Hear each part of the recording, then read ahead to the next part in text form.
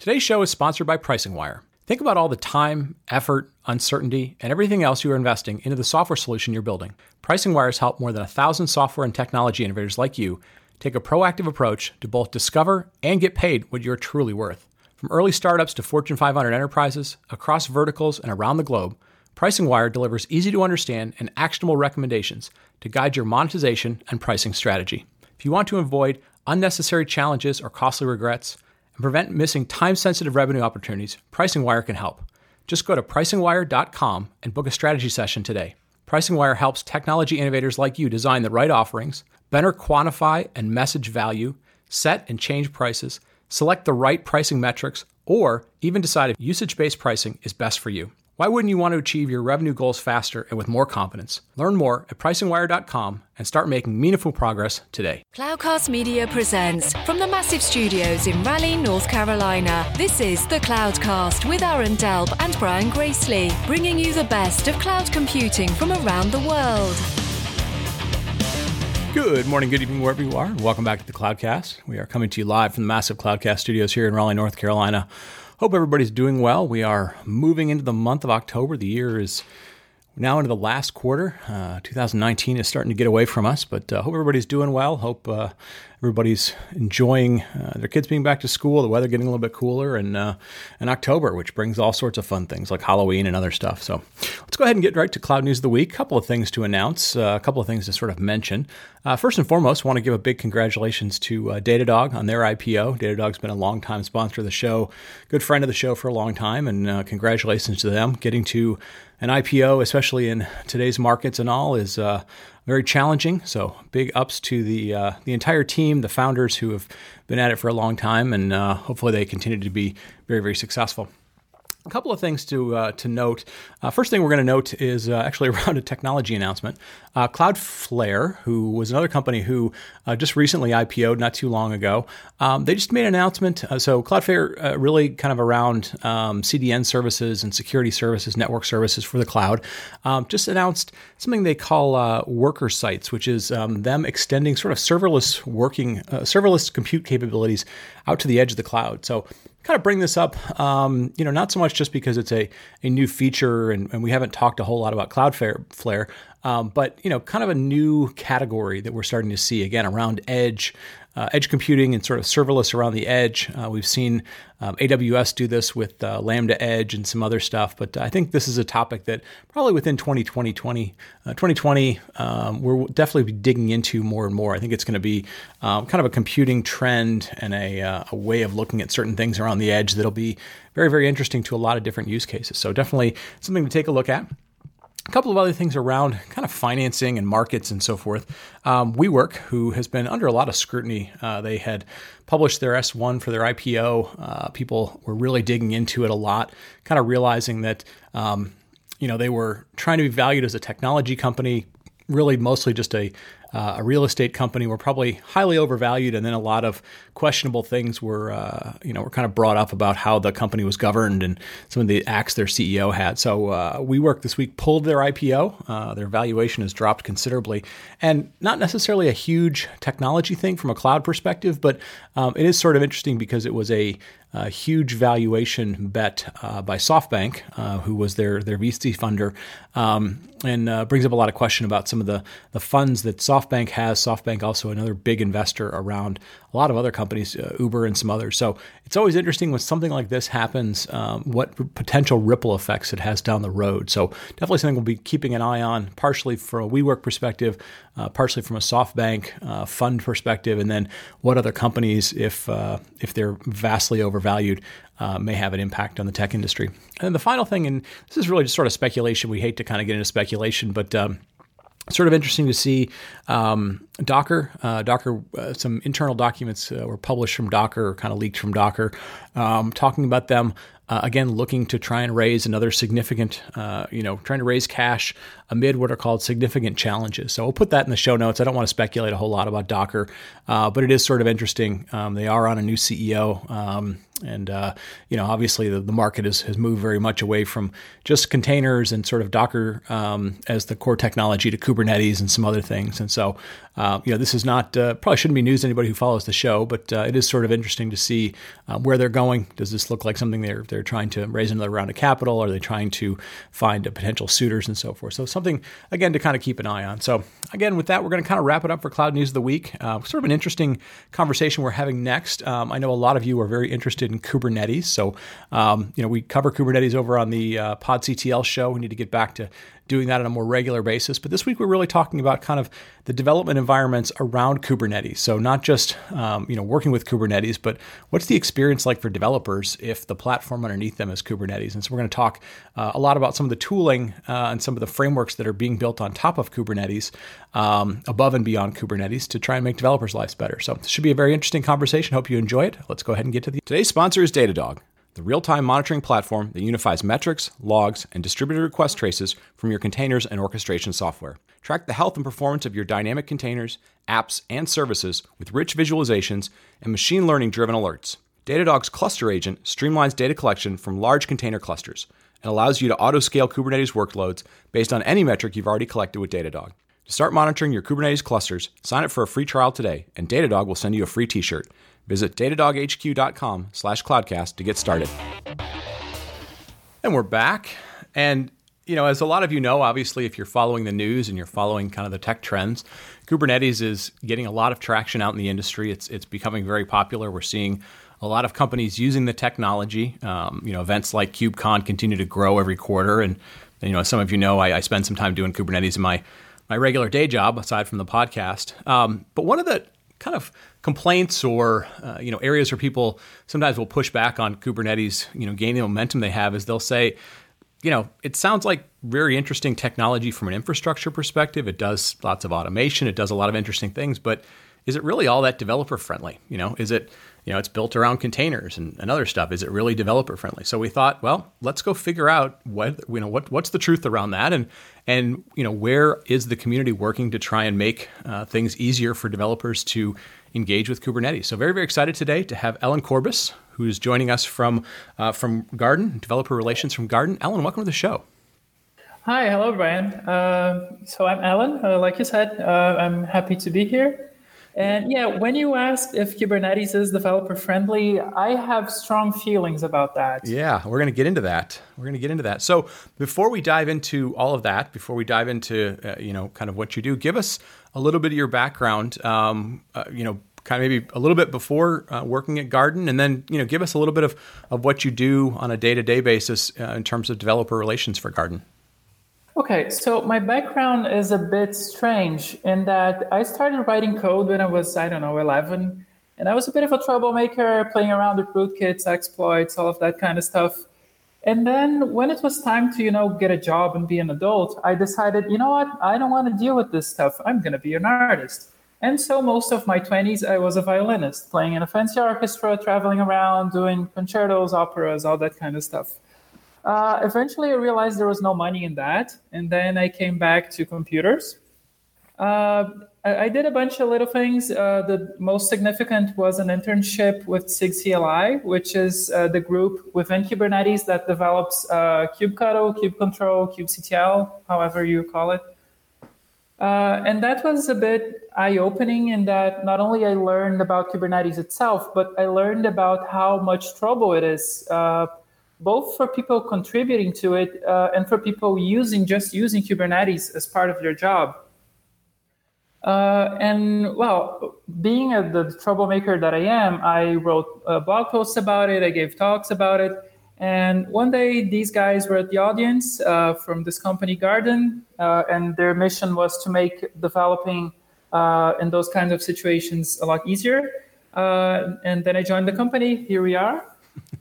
Yeah, it's interesting. A lot of times we'll have guests come on the show and we'll be talking ahead of time, and they'll say, well, my background is a little bit interesting and unique. And I think the thing that we find is the people who gravitate towards kind of like newer technologies, their backgrounds kind of vary. So yours is not all that unusual. Like you mentioned, you did sort of take a detour, but it's great to have you back in the tech community. Let's Kubernetes is kind of a weird thing if we think about it. It's it's containers, which are kind of low level Linux primitives and Linux concepts. It's orchestrators, which is kind of like, how do I automate things? But in that big context, there's not really a developer space, not natively. So can you talk a little bit about what you've learned in terms of what's kind of out there for making it developer friendly, or where are some of the areas where people are trying to improve it, because it is kind of low level and infrastructure-y sometimes and not as developer friendly. Yeah, so like one of the things we have to keep in mind is Kubernetes came along not to solve a development workflow issue. Right. It came to solve a scale issue, like a scalability issue. So it was always a means to solve an infrastructure problem. And that was a big enough problem that people were concerned with solving it well and not so much with the development experience. And I think Kubernetes does a good job at what it's meant to do. But if we think from the point of view of developers, it creates a lot of problems. So, for example, we have to manage a bunch of weird config files that have, they're super big with tons of options that we don't necessarily understand or want or should understand. We also end up with that workflow where, every time you make a little change to your code, now suddenly you have to build an image, you have to push an image, you have to update your cluster to use that image. And then there's a whole bunch of things that we used to take for granted before. Like, for example, I want to run a debugger. So how do you do that now if my thing's running inside the container? So yeah, Kubernetes is not here to make developers' lives easier. It is here to make different kinds of infrastructure possible. And that is something it does. And I think where we are right now as a collective, as a community, we're starting to see that, wait a minute, we also need to focus on the development workflow. Right. Yeah, I've given some talks where, people ask sometimes, how did we get here with Kubernetes if it is, kind of, not the most developer friendly thing. And I sometimes I have to walk them through a little bit of history, which people don't always love to listen to. But, we started with things like platform as a service, which were very skewed towards developers. It was, let's make it super simple for developers. And of course, when you skew the system or you bias the system really hard in one direction, you end up having to make a bunch of, kind of put a bunch of opinions into it. You have to sort of make choices for people. And I think the original kind of platform as a services things made it too restrictive. Developers were like, if I look like this, this use case, it's great, but otherwise it struggles. And Kubernetes kind of came along, and containers were a little more flexible. You could support any runtime, any language. But again, the flip side of Kubernetes being more flexible was it focused less on being an exact developer experience or a simple one. So, again, it's the kind of the yin and yang of trade-offs in technology. But there's been a lot of development, a lot of different projects, if you will. Maybe not like one path development, kind of traditional open source development. Lots of projects that are out there. And you've been studying and focusing on, how do these different tools that are out there? So things like Helm and Draft and Scaffold and Forge and Telepresence and Garden, and sort of the list goes on and on. Can you start off with us, help us understand, how do you take that big set of tools and kind of put a taxonomy around them, or how do you map them to things that developers care about? Right. So I have this talk that I've presented a bunch of times this year, and like every conference wants this talk. So I think it's very relevant. It's the state of Kubernetes development tooling. Mm-hmm. I've published the slides. They're on my Twitter account, so everyone can just go and take a look. So in this talk, I discuss a bunch of different tools, the ones you've listed. So Helm, Draft, Scaffold, Forge, Telepresence, Garden, Tilt, Stern, Squash, what else? Cube Forward. There's tons of them. Right. And every tool does something. Some tools are more like, like the Unix philosophy of just do one thing and do it well. Other tools are more all-encompassing, which is, for example, the case of Garden, where I work at, which kind of tries to really take you from having to worry about a bunch of little things to just write your code, and you should not have to worry about any of the underlying mechanics at all. Mm-hmm. So I classified them in three very broad categories. One, I call them, and I'm going to start with this one just because it's the simplest. So one is just debugging tools. So you have things like Squash, which lets you attach a debugger to a running container. You can do that to many containers at the same time. So if you've used debuggers before, which a surprising amount of people haven't, basically you can go line by line as your code runs and see what's going on and what are the variable values and so on. And when you can attach a debugger to multiple containers at a time, you can debug an interaction between different services in real time, and that is super cool. Something else that is on this space, there's something called Kube Forward, which kind of overlaps another category that I'm going to discuss next. Kube Forward basically port forwards everything from a cluster to your machine, and it changes your host files so that you can access those endpoints as if you were inside the cluster. Ah, okay. And that's really helpful. So, for example, you're creating a new service, and you need this service to communicate to the things that are inside the cluster as if it were inside the cluster. So you can do that, but while running the thing from your machine. So that's really cool. There are tools like Stern. So Stern is basically, it streams logs from all pods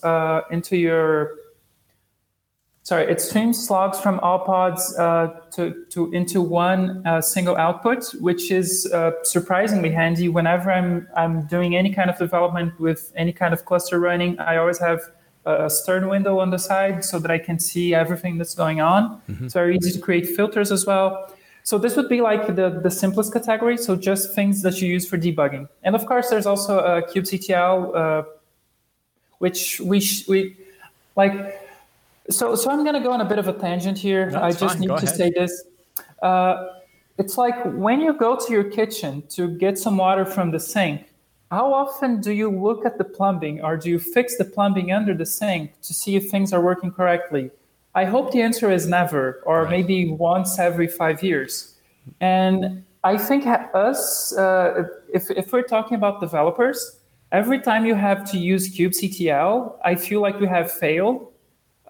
Because that's infrastructure. As a developer, you should not think about infrastructure. Right. If you're looking at the plumbing under your sink every time you go get some water, something is deeply wrong. And I think we should fix that and create abstractions so that developers can do what they do best, which is development, not infrastructure. Yeah. No. That's a great analogy for two reasons. One, if it'd be one thing if you went and got water and it came out and it was a funny color, and you said, okay, I need to fix it. Like that would be one thing.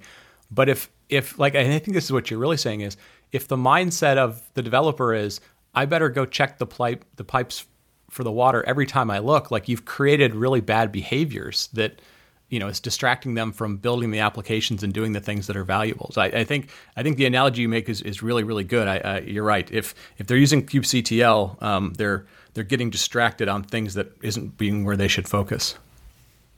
Yeah, being an expert on kubectl is not going to make your company's product better. Right. What you want is to focus on your company's product, not on kubectl. Exactly. Now I got you off on a tangent. Go ahead, continue, please. Oh yeah. So another category we have is tools that I call the category just connect, which is ways to connect to your cluster in funny ways, or let's say different ways.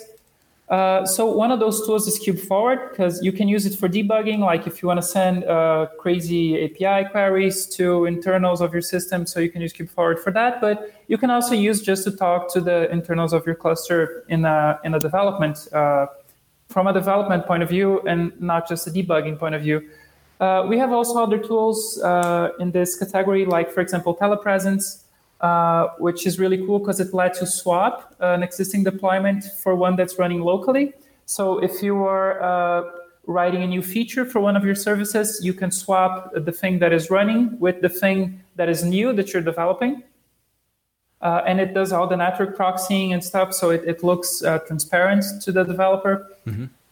We have other tools in this category like K-Sync, which is useful to just sync files. So you sync files from somewhere in your file system with files in the file system of a container that's running on your cluster.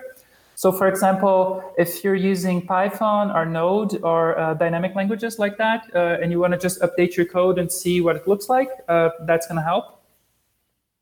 And this category, it's things like that. Yep. But what I think is really the where as a community we're going to end at, what I think is going to be the community consensus of the best way to develop like this is in what some people call development orchestrators. And these are tools that have a more overarching approach. So they're not simple tools. They kind of take care of your project in a way. So these would be Garden, Scaffold, Tilt, and Draft, mostly in Forge. But Draft and Forge are not in active development anymore, so I usually don't talk about them, just Garden, Scaffold, and Tilt. Yeah, and these are ones where, not to interrupt you, but this category is the ones that I think are the ones that create the most discussion, because to a certain extent they're much more full featured, and they, like you said, they get into managing the complexities of your application, the dependencies of your application, but they're also the ones where people sort of say, oh, okay, are we getting back to building a platform as a service, which isn't necessarily a bad thing, but I think sometimes the password kind of falls in there. But yeah, I'm curious. I'm curious how you sort of look at these. Obviously, Garden makes a product in this space, but these are ones that get into much more philosophical about how we think about bundling applications and the interaction between applications. Yeah, so I have some difficulty talking about this category because, and this is going to sound terrible, but the problem is that there are other tools other than the tool that my company makes, but the tool that my company makes is the best one. That's fine. And so it sounds like I'm being like a sales pitch, but it's like if I'm trying to be unbiased, that would be the same conclusion. Mm-hmm. So let me explain why that I have that opinion. Sure. So Scaffold and Tilt, they are very similar in terms of functionality. So the main difference, before I tell you what they do, I'm just going to tell you about the difference. The difference is that Scaffold is very engineer focused, so it's not really pretty. It's not really nice. Tails, on the other hand, does everything Scaffold does, but it's really slick. It's really pretty. It's a pleasure to use. So between the two, I would just always tell people to use Tilt. So I'm going to basically compare Tilt and Garden. So the thing about Tilt is that it focuses on a very specific workflow. Which is it's going to watch your file system. Every time you make a change it's going to watch your file system. It's going to build and deploy all the services that you specified. Every time you make a change to one of the files, it's going to rebuild and redeploy that service. So Tilt does that. It does that really well, but it kind of feels like the same issue you were talking about the platforms, in which that's what it does. End of story. Right. Kind of. Garden, on the other hand, it has Garden was made from the beginning with a pluggable architecture. So while nowadays we're only promoting Kubernetes mostly, it is not restricted to Kubernetes at all. We have, for example, an OpenFaaS plugin type with Garden. So you're developing your code to run on Kubernetes. You switch a few lines of configuration, and now the same code can run as OpenFaaS. And as a developer, you don't care about what's going underneath. Garden takes care of it for you. As things go forward, we're going to have plugins for all kinds of things. So an interesting idea is you talked about the platforms, about the fact that they do abstract all of the busy work away from the developer, but they're too restrictive. So with Garden, you get basically a build your own platform kind of thing, in which you can have different plugins, and they each work in a different way, and they each abstract things in a different way. but you are never restricted to having to do things in one way, because there's always a different one. So just to give you an example, I can, for example, let's say I hate Kubernetes. I really hate Kubernetes. I'm never going to write the Kubernetes manifest in my life if I can get away with it. You can have a container type on Kubernetes and, you can have a container type on Garden, and it's going to generate the Kubernetes manifest for you. And it uses sensible defaults. It works 99% of the time. You just write your code, put your Docker file there, and it's going to run on Kubernetes, and you don't have to worry about, do I use this option or that option in my Kubernetes manifest? You don't have to worry about that. But let's say that's a restriction. That is really convenient, but let's say for your team that doesn't work. So instead of what we call the container type, you can use the Kubernetes type, and suddenly you can bring your own manifest. So it's going to do different things for you. You can specify all of the little options that you want. And there are many other types. So it's not just these two. So at the same time, it can abstract things away that you don't need, but it can bring the flexibility when you do need it. Yeah. And I think, I'll kind of highlight to the listeners, if you're listening along, go back, rewind, go listen to that last 2 or 3 minute segment again. I think you really highlighted kind of the biggest thing that we found with, that we've seen, we've learned with all these different cloud native platforms and things that are out there, right? There are times when you're like, it's fine to be like, I hate Kubernetes. I don't want to care about it. I just want to be productive. And it's nice when tools will say, good, you don't have to know about that. Here's the defaults that make you not have to care about that. And then, like you said, there's times when you were like, I still hate it, but I have to be able to deal with it in some way. I have to interact with it in some way, or we have to change some defaults. And I think that modularity or pluggability makes things really good. So, I think what we found over time is systems that allow you to be opinionated when it makes sense and it lets you go fast is valuable. And then having some modularity to it allows you to live in the real world where, your business needs don't always fit that specific opinion. And it's cool that you guys have built tools that, that fit that flexibility. I think that's really important. Yeah, I think that is one of the things that our users value the most about how Garden does things. Yeah. So, like, for example, we have a Helm module type. So, if you want to, everything I just said, but you want to use Helm, you can. You can, for example, if you want a local workflow with like Minikube or something like that, you can do that. If you want to work against a remote cluster, you can. If you have, like, I've heard from someone I talked to that their whole development team had to use Windows 7 corporate machines, and they weren't allowed to install Docker on it because of administrative restrictions. So with Garden, you can just use in-cluster builds. You don't have Docker on your machine.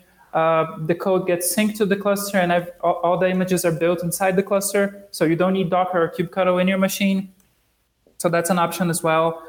And really what you said about developers being allowed to forget that Kubernetes exists, I think that is the core of like what I feel is my mission, even within the company. We were talking the other day about like what message should we put on our booth when we go to KubeCon again. And I was telling them we should just say forget Kubernetes. We should be the one company at KubeCon whose motto is forget Kubernetes, because I think for developers, that's what developers are really looking for. People just want to write their code. Right. Yeah. No, and I think that's perfectly fair. I think our industry has had that as a goal for the last decade or so, and we've kind of gone around and around as to different ways to make that possible while still having scalable platforms under the covers and not making it too complicated. And that becomes the eternal challenge that we have of balancing simplicity and sophistication or complexity and so forth. Yeah. One of the things I noticed that you didn't explicitly mention. So you Mm-hmm. talked about debuggers and you talked about ways of where do IDEs fit into this? Obviously, you develop in whatever IDE you like, but are there certain ones that you've seen are have more pluggability to be Kubernetes friendly, or is that just kind of doesn't really matter? So something that we have discussed a lot is that the IDE should not really matter. Like in this world with tools like Garden, Scaffold, and Tilt, the tool that you use to write your code doesn't really matter.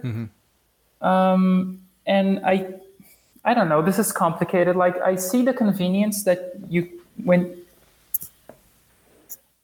I see how it could be convenient to add functionality to IDEs, but it's also limiting. Yeah. For example, let's say you have a feature that's really cool on the IDE, and then suddenly you want to run that same thing on CI, and it doesn't make sense anymore. Yeah, no, I can see where the permutations get complicated. It makes, yeah, I get what you're saying when you're saying that this could be a complicated topic to discuss. Yeah, like for example, there is the Docker extension for VS Code. I have installed it. I have never used it. Yeah, I'm not sure. I'm not sure that is really the way to go as far as this type of as solving this problem goes. I think dashboards are better. Would be a better way. Like Tilt has a really nice dashboard. Garden has a dashboard as well. There is this new tool by VMware. It's called Octant, I think, which is also a dashboard. I think they bring a more human aspect to the whole command line nerdery of infrastructure. I think there's something there. Yeah. No, it makes sense. It's we've always, there will always be CLIs, but we've always found that as more and more people need to use them, they need to be simpler to use, and visuals and GUIs and stuff tend to help accelerate that. So something that people really, really like about Garden that I was really surprised, but every time I demo it, it's the thing that people like the most.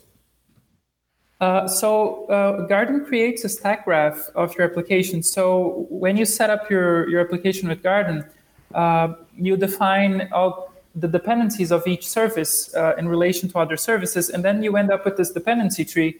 And it includes build tasks, deploy tasks, tests that have to run, all of those things in like a tree. It's very and it's very visual, and this functionality has always been there, but it's only when we put it on the dashboard and people could see live, like the tree, like the nodes changing from green to red when you make a change, and then they're spinning, and suddenly this thing is done, and the next thing is now spinning, and when people can visualize what is happening behind the scenes in front of them, I think it adds a lot.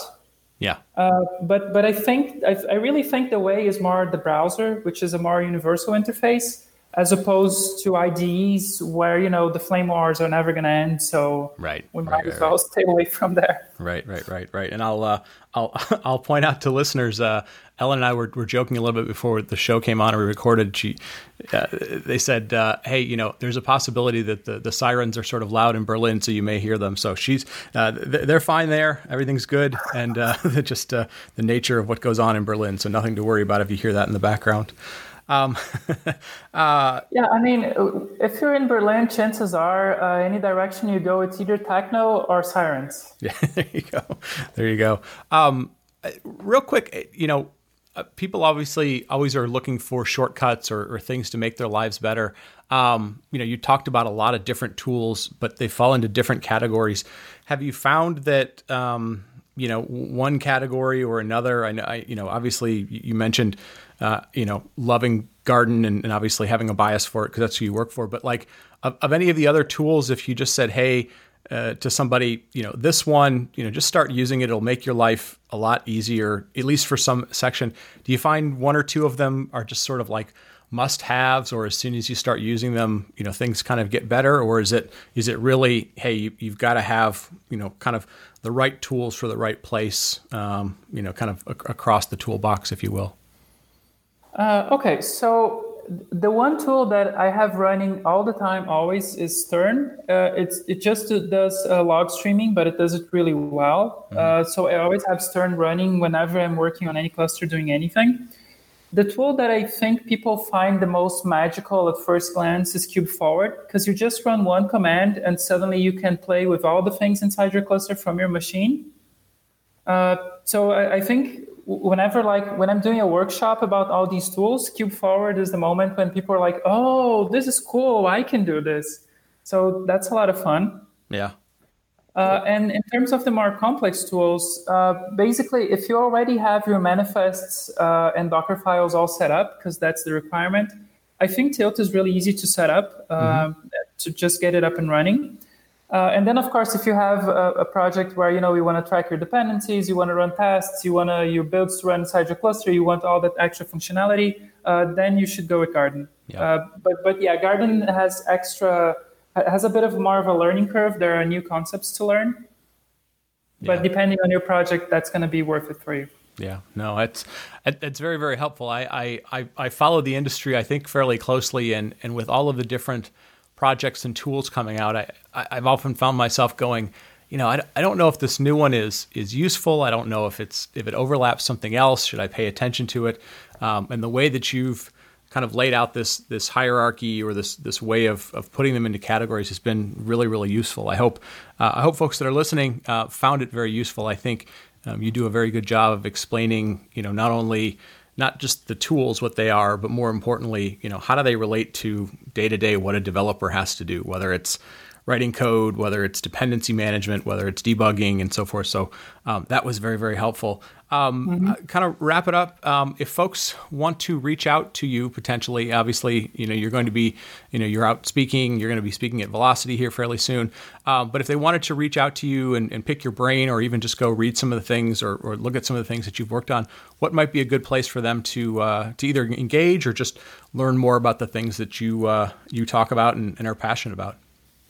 Yeah, so I'm on Twitter all the time. So it's just my name is my username. You can just find me there. I'm there all the time.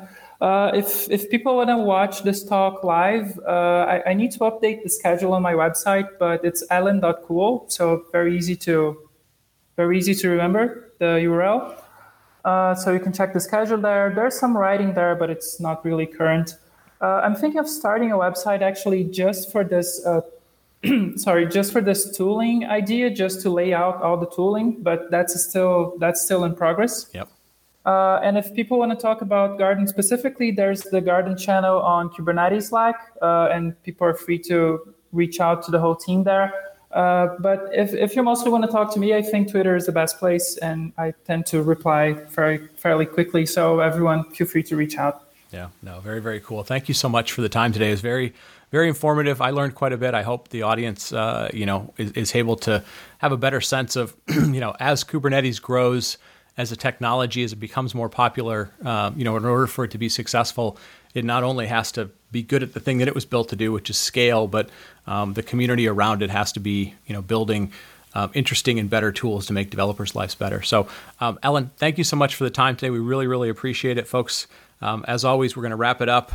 Thank you for listening this week. Well, it's been a great show, and we want to thank again our sponsors, Datadog and PricingWire, for sponsoring today's show. It's easy to learn more about PricingWire and book a strategy session at pricingwire.com. So with that, folks, I want to thank you all for listening. Thanks for telling a friend. Thanks for rating the show and all the other ways that you help us grow the community. So with that, we're going to wrap it up, and we will talk to you next week. Thank you for listening to The Cloudcast. Please visit thecloudcast.net to find more shows, show notes, videos, and everything social media.